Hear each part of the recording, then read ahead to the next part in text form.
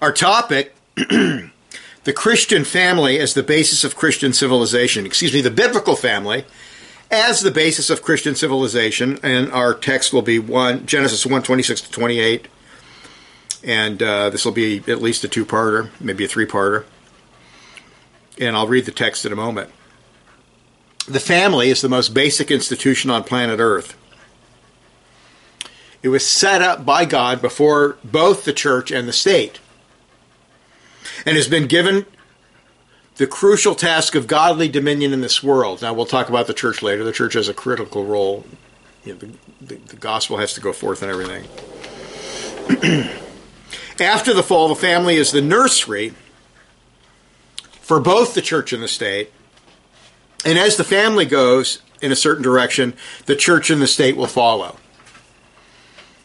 Families elect the elders, families elect pastors.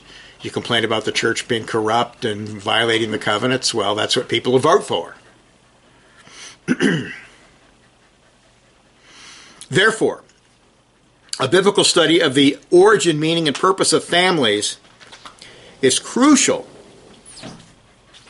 for a solid, well-rounded Christian world and life view. Modern secular humanists understand the importance of the family and consequently have not only redefined what a family is, but have done almost everything they can to control the education of children. And we'll look at that. We won't get to that today. But you study Stalin, you study Hitler, you study the Marxists, you study the socialists, you study modern Democrats. And they want to completely control the education of children and mold them in their image. Because whoever controls the children controls the future. They want children to look for the state for meaning and salvation, not Jesus Christ and the Bible. They hate the Bible.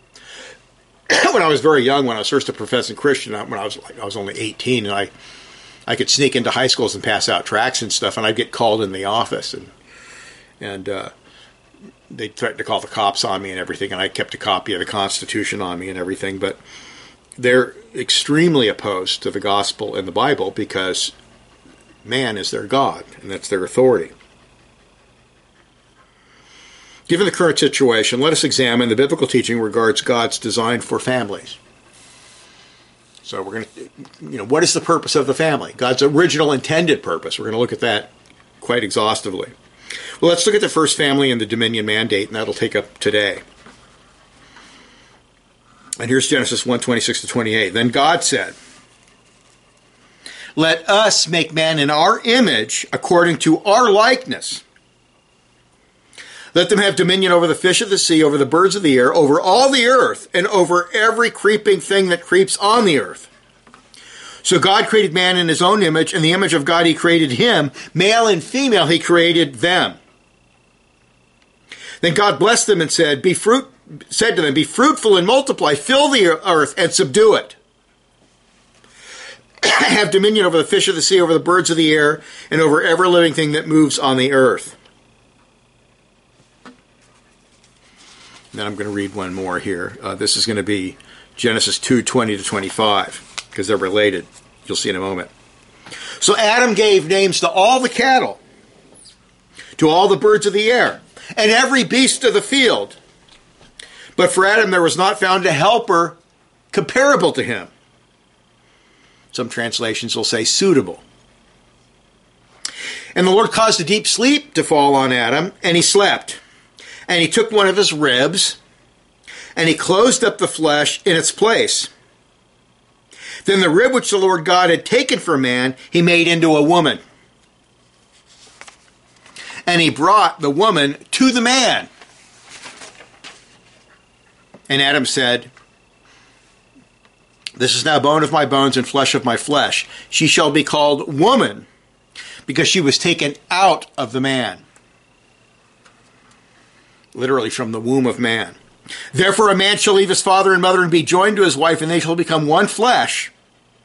And they were both naked, the man and his wife, and were not ashamed." The account of the creation of Adam and Eve and the dominion mandate is essential, for it sets forth how man came to be, why marriage was ordained by God, and the purpose of families. The teachings we find in the creation narrative are foundational and serve as the paradigm for the doctrine of the family throughout Scripture. Paul will refer to it. Jesus will refer to it. It's the paradigm. There are a number of things that we need to learn from these verses. First, number one, created in God's image. The account reveals something very important about man, about human nature. Man was created in the image and likeness of God. Now, while the whole creation, as we know from Romans 1, reveals to us the attributes, the perfections of God, only man is the image of God. Adam, man, Eve, woman, were the last creatures created by God and are the head and crown of the whole creation. The basic phrase, the image of God, is found only 4 times in the whole Old Testament.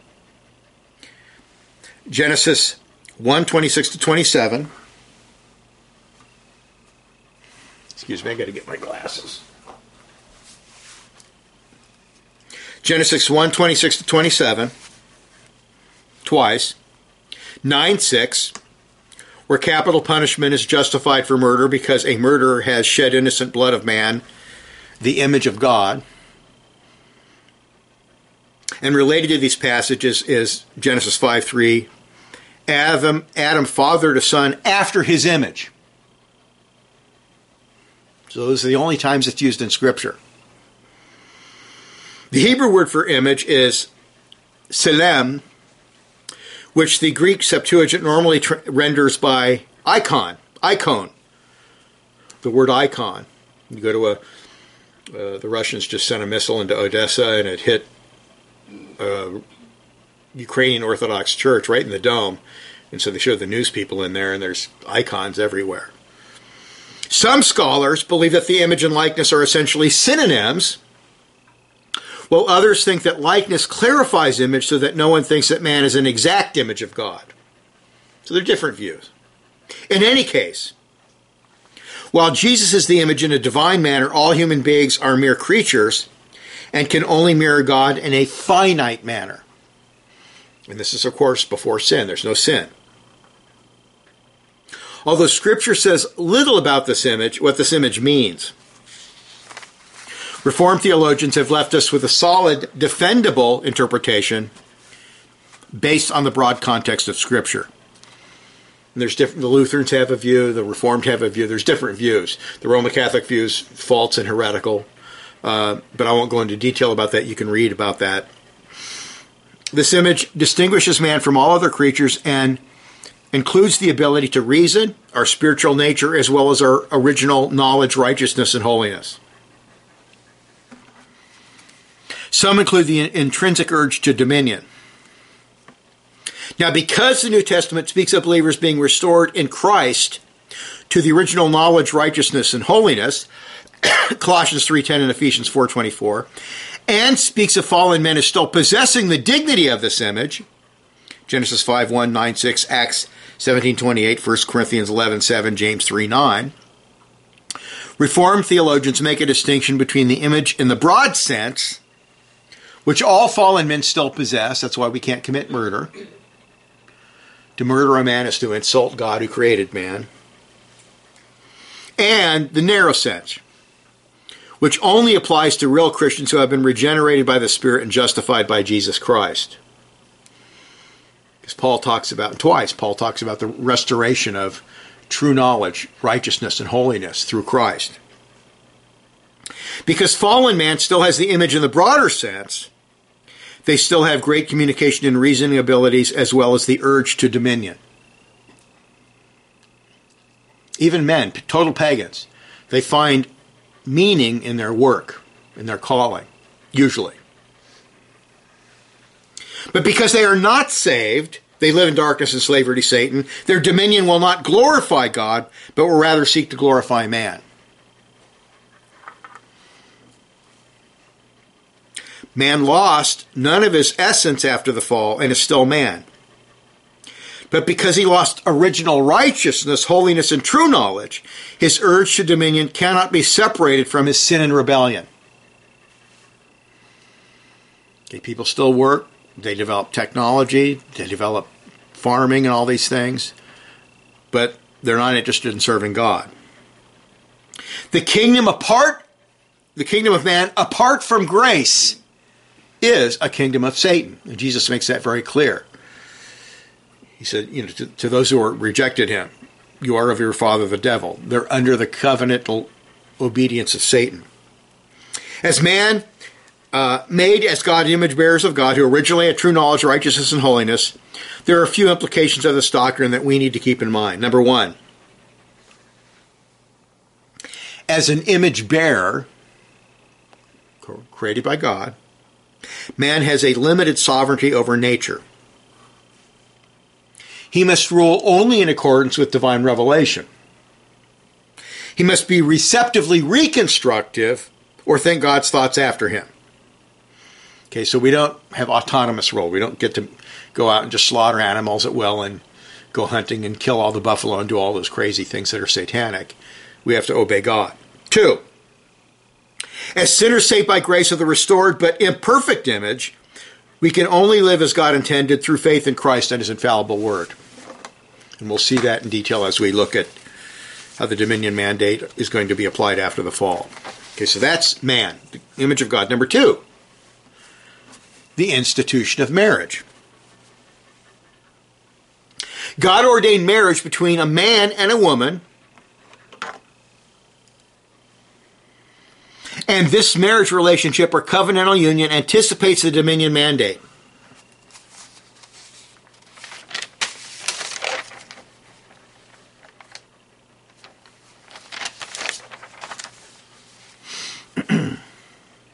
Throughout the creation narrative, the divine assessment of the triune God's work has been good or very good. Yet when we come to Genesis 2:18, Yahweh, for our benefit, makes a judgment that Adam's aloneness is not good. He creates this. It's good. He creates this. He creates that. He creates everything. It's very good. And then, oh, by the way, it's not good that man should be alone. It's interesting. Before the creation of the first woman, God makes it clear that man needs a life companion. Before the creation of the woman, the Lord makes Adam aware of his need by giving him the scientific task of naming the animals. In the Hebrew worldview, the name is associated with the nature of the animal, and this is true of humans. They try to associate the name with the nature. The one son was named this because he was hairy, and so forth. Adam is acting as a classifier and is demonstrating his God-given authority over the lower creation.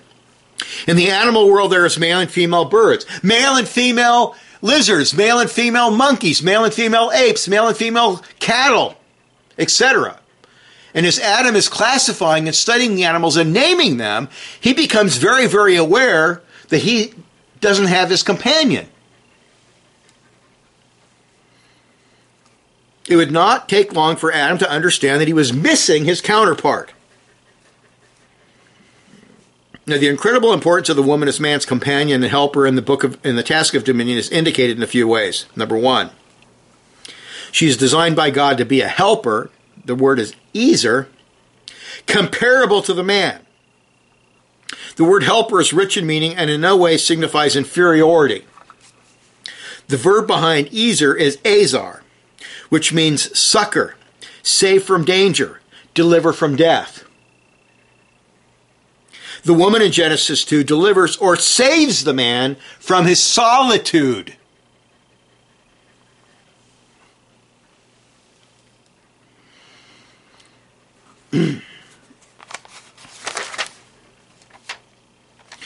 Matthew Henry writes this, and this is just wonderful, and it's quoted by a number of people. A suitable wife is a helpmeet and is from the Lord. The relation then is likely to be comfortable when meetness directs and determines the choice, and mutual helpfulness is the constant care and endeavor. Now, the creation account sets forth the perfect standard for marriage throughout all human history. There's the creation of one man, Adam, and the woman, Eve, who is given to Adam in marriage by God himself. Genesis 2:18-24. God creates the woman, and he takes the woman and presents her to the man in marriage. That's where this tradition comes from, of the father walking the woman down the aisle. That comes from the Genesis account. Adam didn't have an earthly father. God was his father in that sense and presented the wife to him.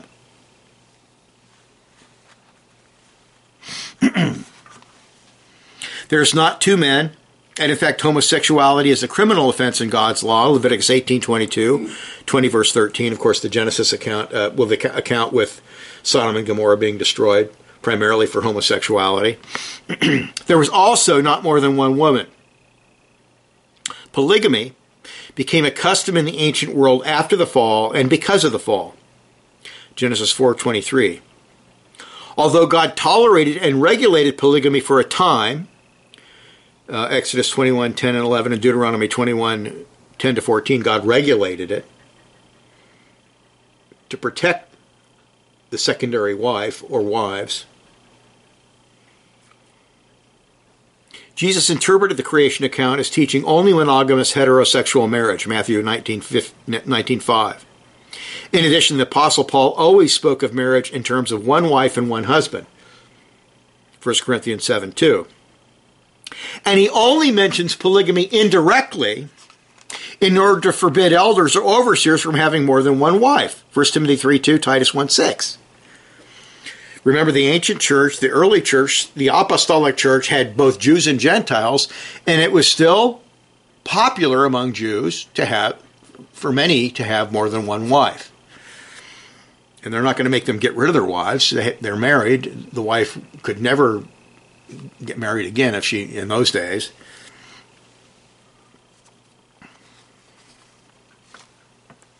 Similarly, the Old Testament high priest could only have one wife who was a virgin. Leviticus 21:13 and 14. Also, kings were not to multiply wives. Deuteronomy 17:17. The fact that God established monogamy and then tolerated polygamy for a time was probably an act of mercy on his part, for to get rid of any extra wives and children at that time would have been to condemn the wives and children to incredible poverty and perhaps starvation. When missionaries first started working in Africa, polygamy is widespread in Africa.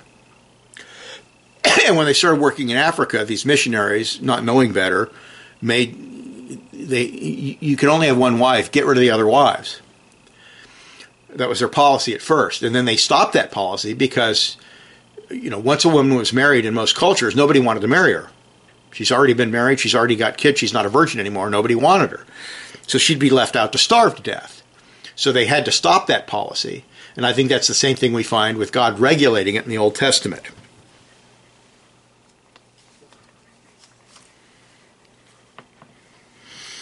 The polygamous family was still a family, but it was not the biblical ideal. The post-apostolic church eliminated polygamy, and that is why it is not found in Western nations except among Mormons, a cult, and Muslims, a cult.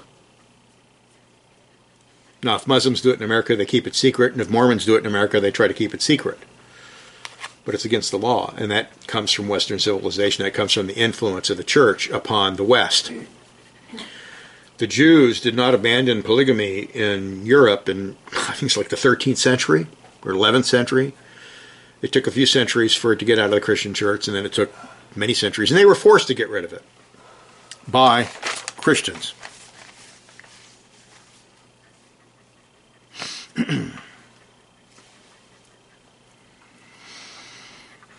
The phrase matching him means literally like opposite him.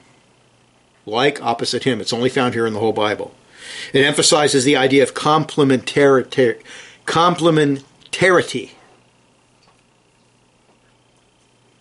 The implication is that the husband and wife together are greater than the sum of the parts. The assistance is comprehensive and applies spiritually, emotionally, and in every practical way, not just daily tasks or the procreation of children. Godly dominion requires Christian wives. If a man is to achieve his objectives in life, he needs the help of his mate in every way, from the propagation of his kind down through the scale of his varied activities.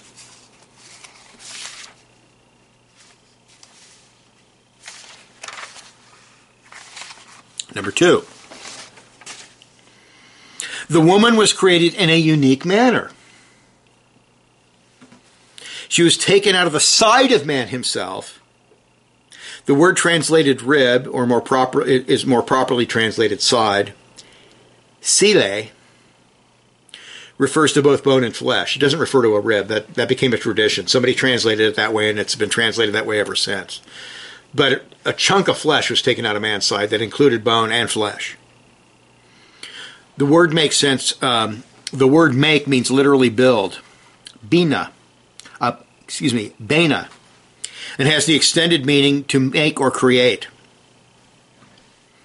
Eve is the only created being in the whole Genesis account that was created from another living being, man. She's the only one.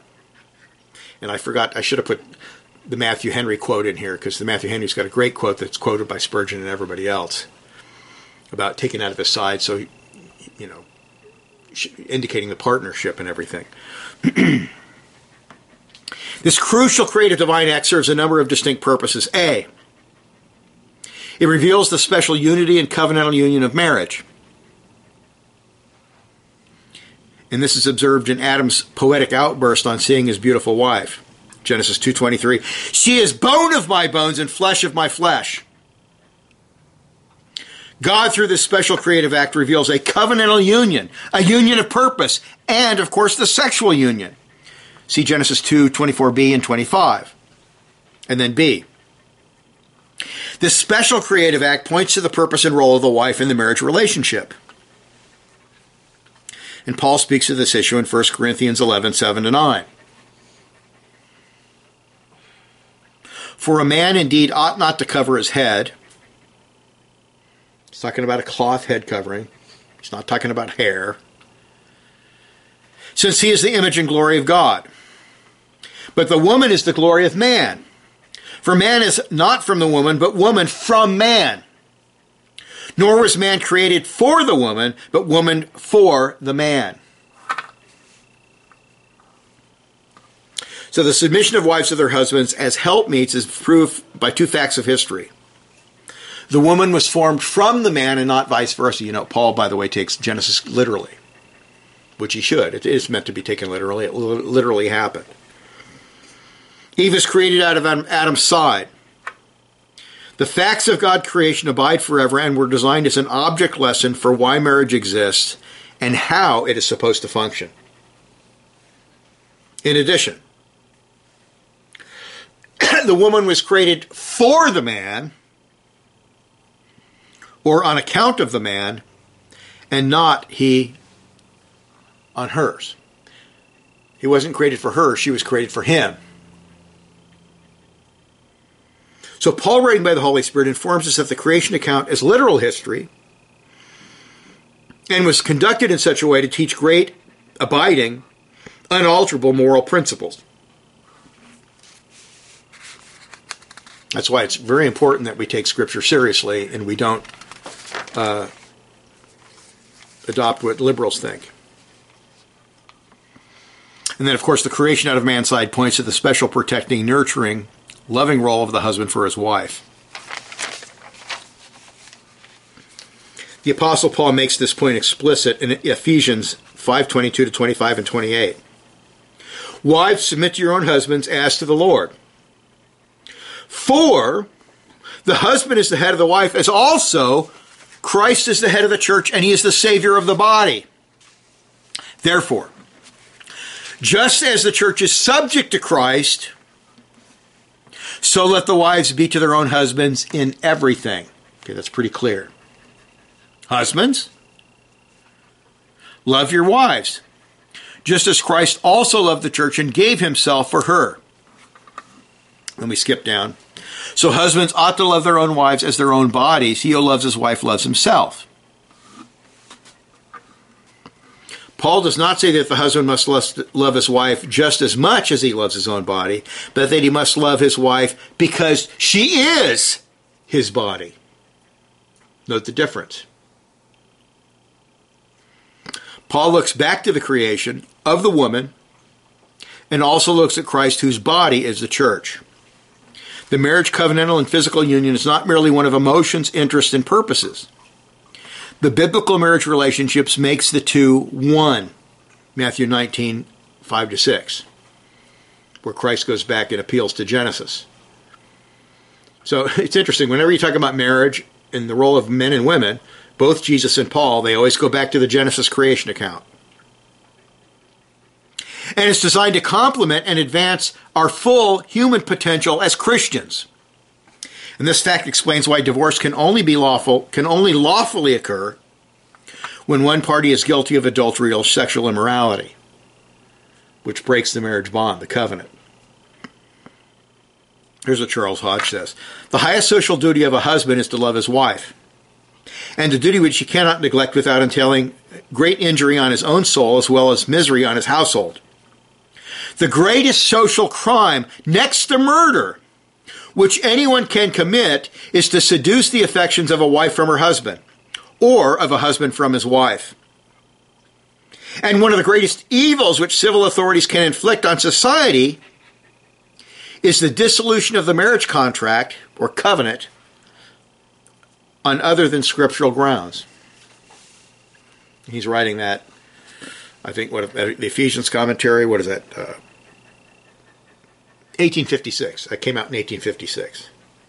And how prophetic can you be?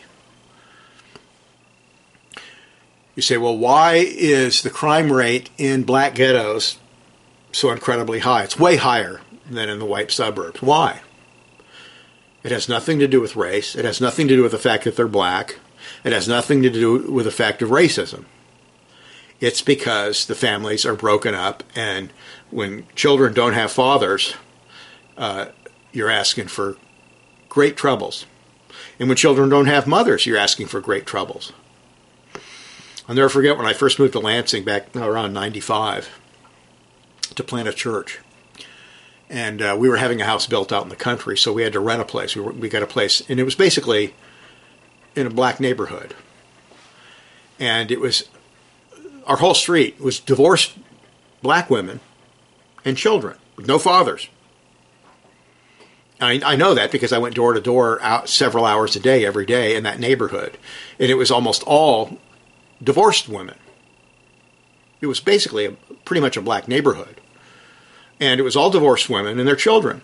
And those children flocked to me like you wouldn't believe. And these children had no authority, fathers in the home, and they cursed and they swore and they got in fist fights. And it's a mess. God created things for a certain way for a reason. And if you ignore that, you're going to ask for chaos on society. The heterosexual nuclear family is a God-ordained means of godly dominion by creation, and this creational fact is strongly supported by biblical law and the New Testament canon. I want you to think about this. In the Ten Commandments, 4 laws deal with the family. 4. 3 of them directly. Honor your father and your mother. You shall not commit adultery. You shall not steal. And you shall not covet your neighbor's house. You shall not covet your neighbor's wife, nor his manservant, nor his maidservant, nor his ox, nor his ass, nor anything that is your neighbor's. Exodus 20, 12, 14, 15, and 17. The family is clearly central to the biblical way of life, and it is a family under God which has this centrality. You want to get rid of crime? You want to solve problems in society? You have to heal the family. You can't depend on the state. The state's view is, let the family fall apart, we'll replace the family, we'll give you checks, we'll give you money, and everything will be fine. No. Go to South Chicago.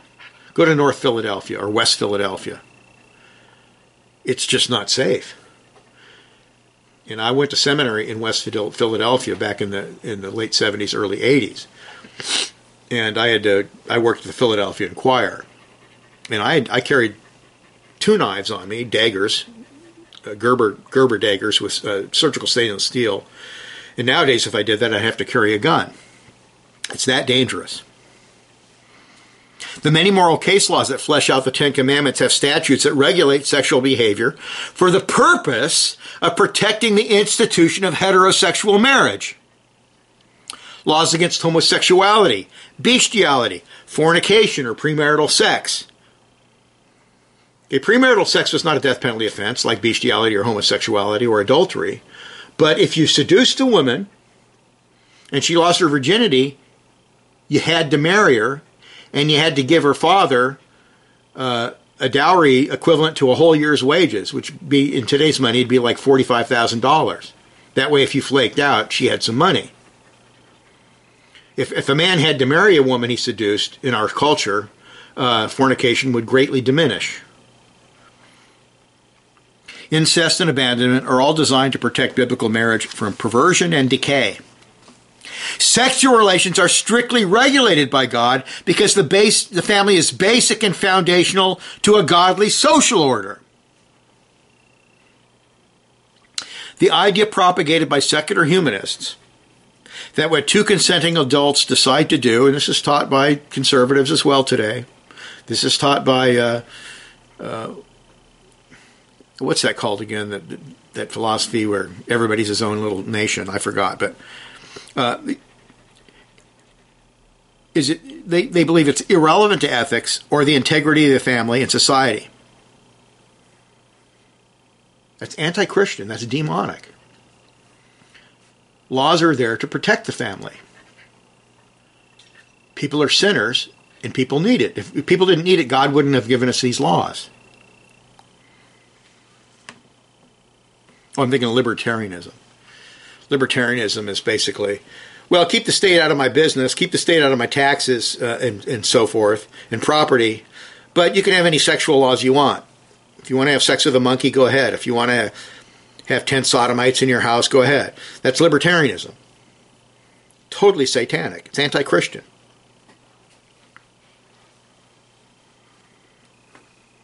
To work to undermine and destroy the biblical concept of marriage and the family is an act of contempt and revolution against the biblical law order and the Christian world and life view.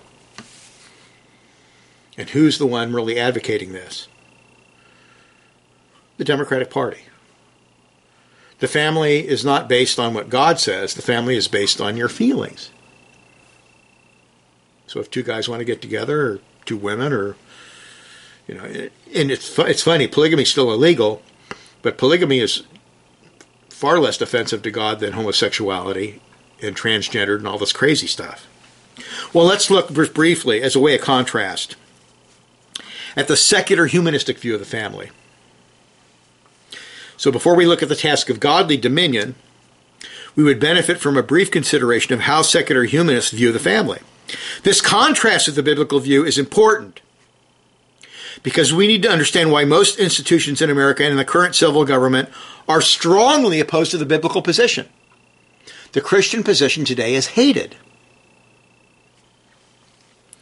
The religion or philosophy of secular humanism, and yes, it's a religion, it's based on faith, it's not based on science, it's based on the faith in atheistic naturalism or macroevolutionary theory.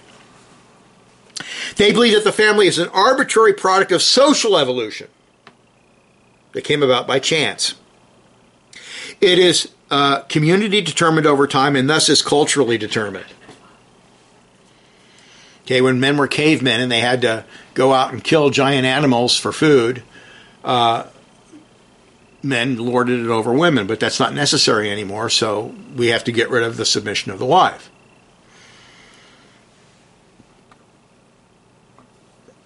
In their view, it's not a God-ordained or fixed institution, but an arbitrary, evolving institution. Social views regarding faithfulness and monogamy develop solely, in their view, to protect an undisputed paternity. God wanted to make sure his children got his property when he died. But now that we are enlightened and possess birth control and abortion, monogamy or faithfulness are unimportant and should not be matters that concern a state's civil laws. And this has radically changed. Old Hollywood, the 20s and 30s and 40s and 50s, and even into part of the 60s. If a actor or actress was a homosexual or a lesbian, or they were engaged in the guy was a whoremonger and engaging in all sorts of perverted behavior, it was kept a secret by the studios. because in a society that was dominated by the Christian world and life view, their careers would be finished. That's not true anymore. You can be a total whoremonger. You can be a raving sodomite. It doesn't matter. Our society accepts all of that now. It's even popular. Generally, they believe that in more recent centuries, the commonly accepted view of marriage and the family was the development of the Christian religion. That is in Western civilization. But now they argue, since we are scientific and we know that the Bible is full of errors and silly myths, the heterosexual monogamous extreme view must be destroyed in favor of the new humanistic laws that honor all human desires. And this is accepted by Fox News. This is accepted by so-called conservatives today. Hey, if you like guys and you're a guy, hey, follow your heart, man. Love, and you see the propaganda. Love is what determines relationships. Not God. Not the Bible. Not Christ. Love, whatever that means. We'll talk about that in a minute. We are told that the old Christian view takes away our freedom to think and live however we want to live. Consequently, they teach that the Christian law order and worldview must be emphatically rejected in favor of an open, evolving, relativistic view of marriage and the family. As the change from marriage as a creation ordinance to an arbitrary, evolving social construct was taking place, there was also a radical change in Western society's concept of love. Marriage is all about love, right? Well, you think it might be important that we get the definition of love right. The hippies talked about love and peace and happiness and joy and all these things, but they couldn't define love. Their view of love was antinomian. In the biblical worldview, true love is never separated from a commitment and submission to God's law. Love towards Christ is demonstrated by keeping his commandments, John 14:15. Love towards God is proved by covenant faithfulness, Deuteronomy 27, which also involves a habitual keeping of the moral law. 1 John 2:4-6, 3:6-10, and 24, and 1 John 5:1-3. Paul says, 1 Corinthians 13:6, love does not rejoice in iniquity, but rejoices in the truth. How many kitchens have you seen that at? 13. 1 Corinthians 13. What does that mean? Well, true love does not praise, accept, or rejoice in anything which is not conformed to God's moral law revealed in Scripture. So true love does not involve fornication, adultery, homosexuality, or incest, or any of that stuff that's unlawful. Now, they have feelings. They have emotions, but that's not biblical love. And you know the great story about Tamar. The brother lusted after her. It says he loved her deeply. So he basically rapes her. And then after he raped her, it says he hated her. Why is that story in the Bible? It's there to show that emotional love is not really love. It's purely emotion. True love is always in line with the Word of God and biblical law. Anything that is wrong in God's sight grieves a heart that is full of love, not merely because the wrong hurts the one to whom it is done, but especially because God is displeased with the wrong and must punish the wrongdoer. Love without law is antinomian and harmful, no matter how good you feel. That's why the divorce rate is incredibly high, because marriages today are based on romance and emotional love. And the romance and emotional love will be there, but you got to obey the law first. You don't base things on feelings. Feelings go up and down. Jay Adams is excellent on this. If you don't have the emotions, obey Scripture. The emotions will come, and they'll be good, and they'll be strong.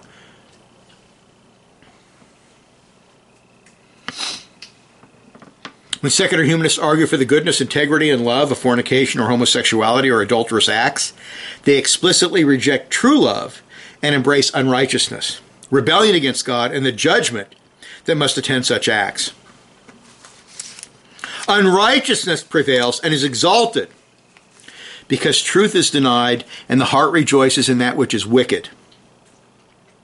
Love can never be indifferent to divine truth of the moral law.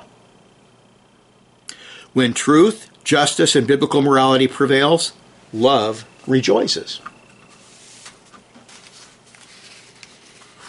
So if the feelings aren't there, love your wife. Treat her biblically. Treat her wonderfully. The emotions will follow. Be patient. The modern secular humanistic concept of love is based on how a person feels emotionally or thinks subjectively. If that subjective way of thinking and feeling is no longer there or is weak, the marriage bond should be easily and legally dissolved. That's where no-fault divorce comes from. Yeah, you don't like your wife anymore, you don't like your husband anymore, get a divorce. No fault. In the old days, you had to prove a biblical, originally you had to prove a biblical reason, and then you had to prove at least a good reason for divorce. Nowadays, it's called no-fault divorce. Why do you want to get divorced? It doesn't even matter why you want to get divorced. Society doesn't care. This antinomian concept of love is behind no-fault, easy divorce, and the acceptance of homosexuality. Why is homosexuality viewed as good and moral today? Oh, they love each other, it must be good. No. That doesn't make something good. It has to be in accordance with biblical law. They have emotions that are illicit, wrong, they're sinful lusts. They are not good. Gay is not good. Bestiality is not good. Dressing up as a woman and cutting off your stuff is not good. It's wicked. That is the idea that my subjective feelings and desires are a certain way, then it must be good, moral, and lawful. Moreover, all society, including Bible-believing Christians, must be forced to accept my subjective feelings as valid, lawful, and good. So on the one hand, we're told we must be considerate and tolerant of other views. Then, once these views become popular and accepted by the secular humanistic elite, we're told that our views are evil and we need to be forced to bow down to these views, which is idolatry. We can never compromise biblical ethics without spitting in the face of God who gave us those biblical ethics.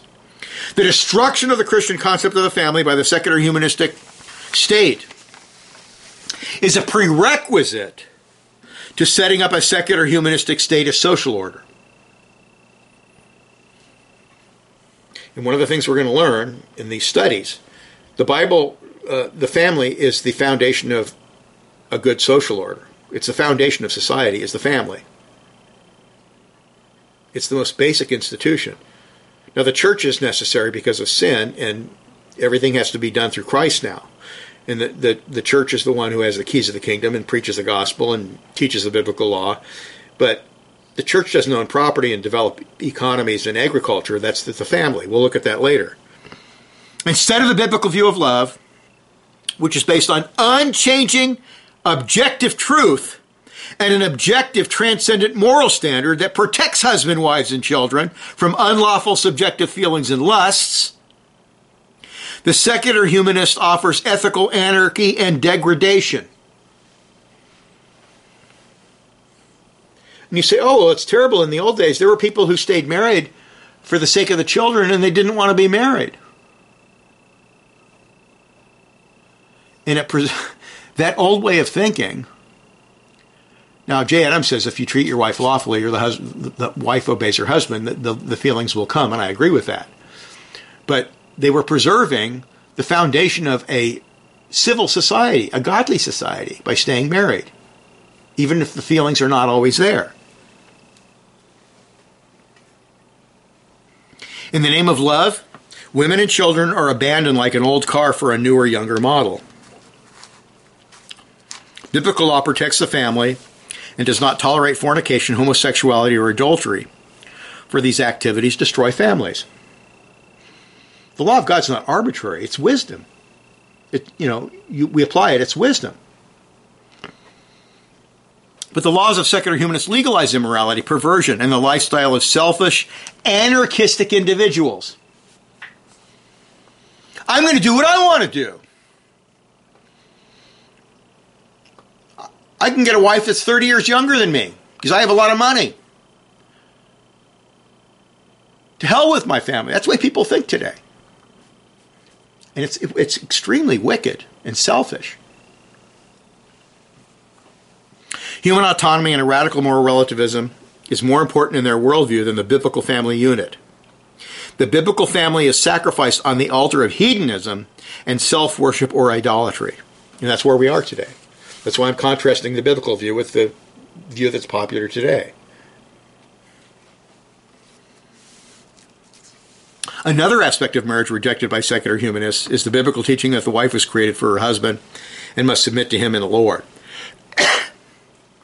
Such teaching is anathema to the modern feminist who rejects the creation account and sees no difference in the roles of men and women. And this whole transgendered thing, the insanity we see today, really grows out of radical feminism and relativism. It's this idea that there is no difference between men and women.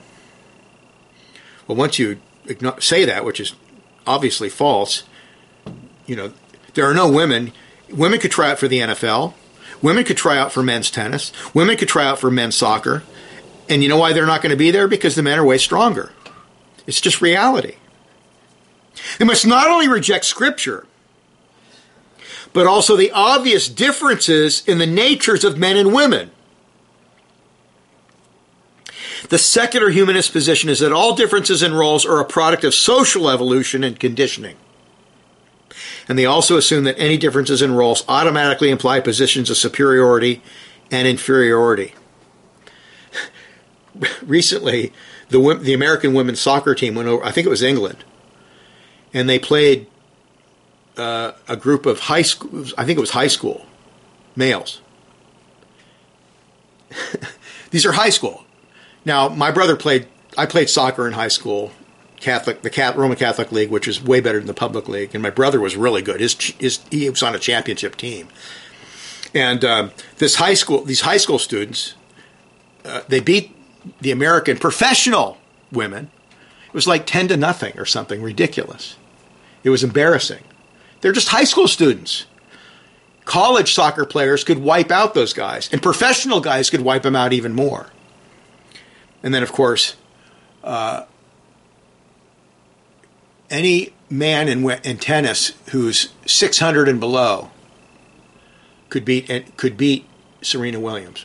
They could beat the best women tennis player in the world. There are differences between men and women.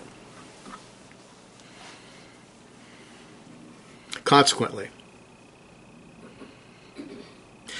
they also assume that any differences in roles automatically imply positions of superiority and inferiority. Consequently, modern feminism not only demeans the biblical role of women as wives, managers of the home, 1 Timothy 5:14, and rearers, along with their husbands of the children, but also turns men and women against each other, like it's a contest. The Bible never teaches that women are lesser or inferior to men.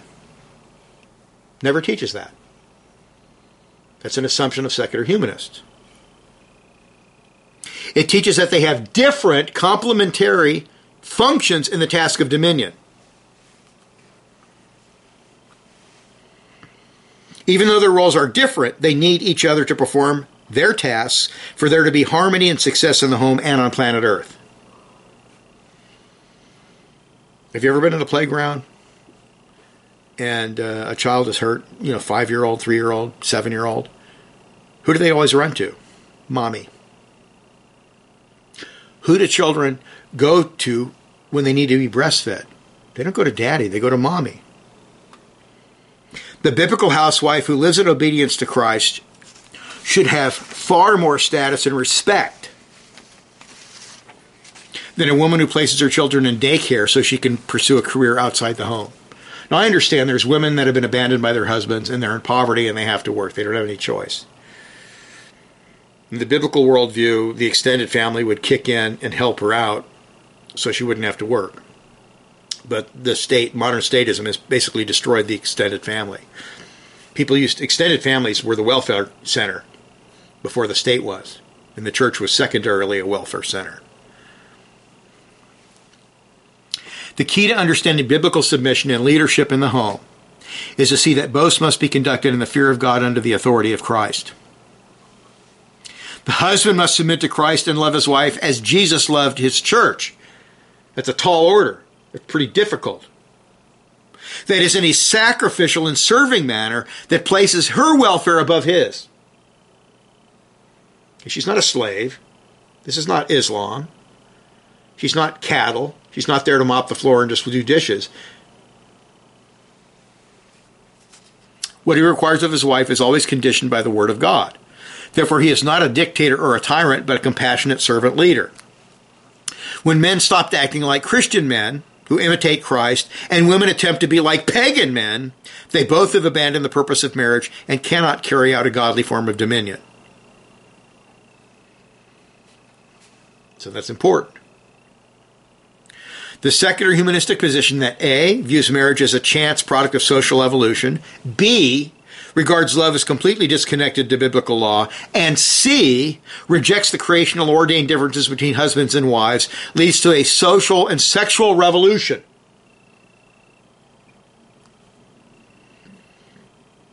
What has happened to women? It's not just that they've become more like men, they've become like pagan men. They get to go out and get drunk. They get to go out and fornicate. They get to commit adultery. They get to live like sluts and whores. That's not good for society, folks. It's not. It's not good for marriage. And of course, the men shirk their responsibility and let their wives call the shots. Under this worldview, the family ceases to be a crucial agent, together with the Christian church, of godly dominion and a separate God-ordained covenantal body with its own privileges and responsibilities. The point of marriage is now primarily romantic, and the duties of the family to other family members, health, education, welfare, and so forth, are handed over to the state. Okay, the idea that people get, what happens today? Well, people are old. Get them in an old folks' home that's subsidized by the state. So they all sit around watching TV all day and they're all totally lonely and they die of loneliness. That's the modern view. The old view, the oldest son was responsible to take care of his aged mother or parents. Usually the mother lives longer.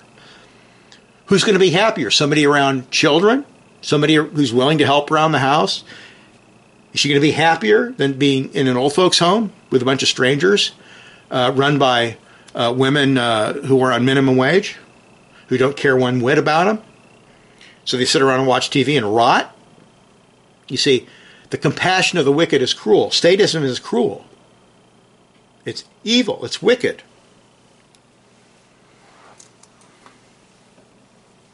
The secular humanistic doctrine of the family is that in the course of evolution, the family had an important role to play in the village. But with the rise and establishment of the modern savior, all-competent state, the family exists to serve this state, and it is the state's job to assume to itself the roles that used to belong to the family. And you've seen the Democrats show their hand on this. Oh, the education of the children, the parents have nothing to do with that. That's the state's job. The guy in Virginia admitted this. Biden admitted this.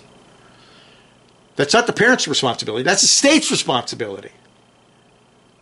Joseph Stalin and Karl Marx would be proud. That's totally demonic. The modern humanistic state defines the family, determines the ethics for family living, and seeks total control over children for the sake of the future power of the savior state. We'll stop there and take a break. And when we come back, we'll look at the Dominion Mandate. We're going through the Genesis account because it really lays the groundwork for everything. And I'll pull in Old Testament law, and I'll pull in New Testament epistles and so forth. We'll come back and look at the Dominion Mandate. The biblical way is the only true way. The biblical way is the only way to have real peace. The biblical way is the only way to have real joy. These women, these poor women, and I've worked jobs. I've been around these women who sacrifice having children for the sake of their career, and then they get to their 40s and they're all, oh boy, I better try to have one, and they can't. Or these women who have children and they don't raise them. They put them in daycare. They don't really raise their own children.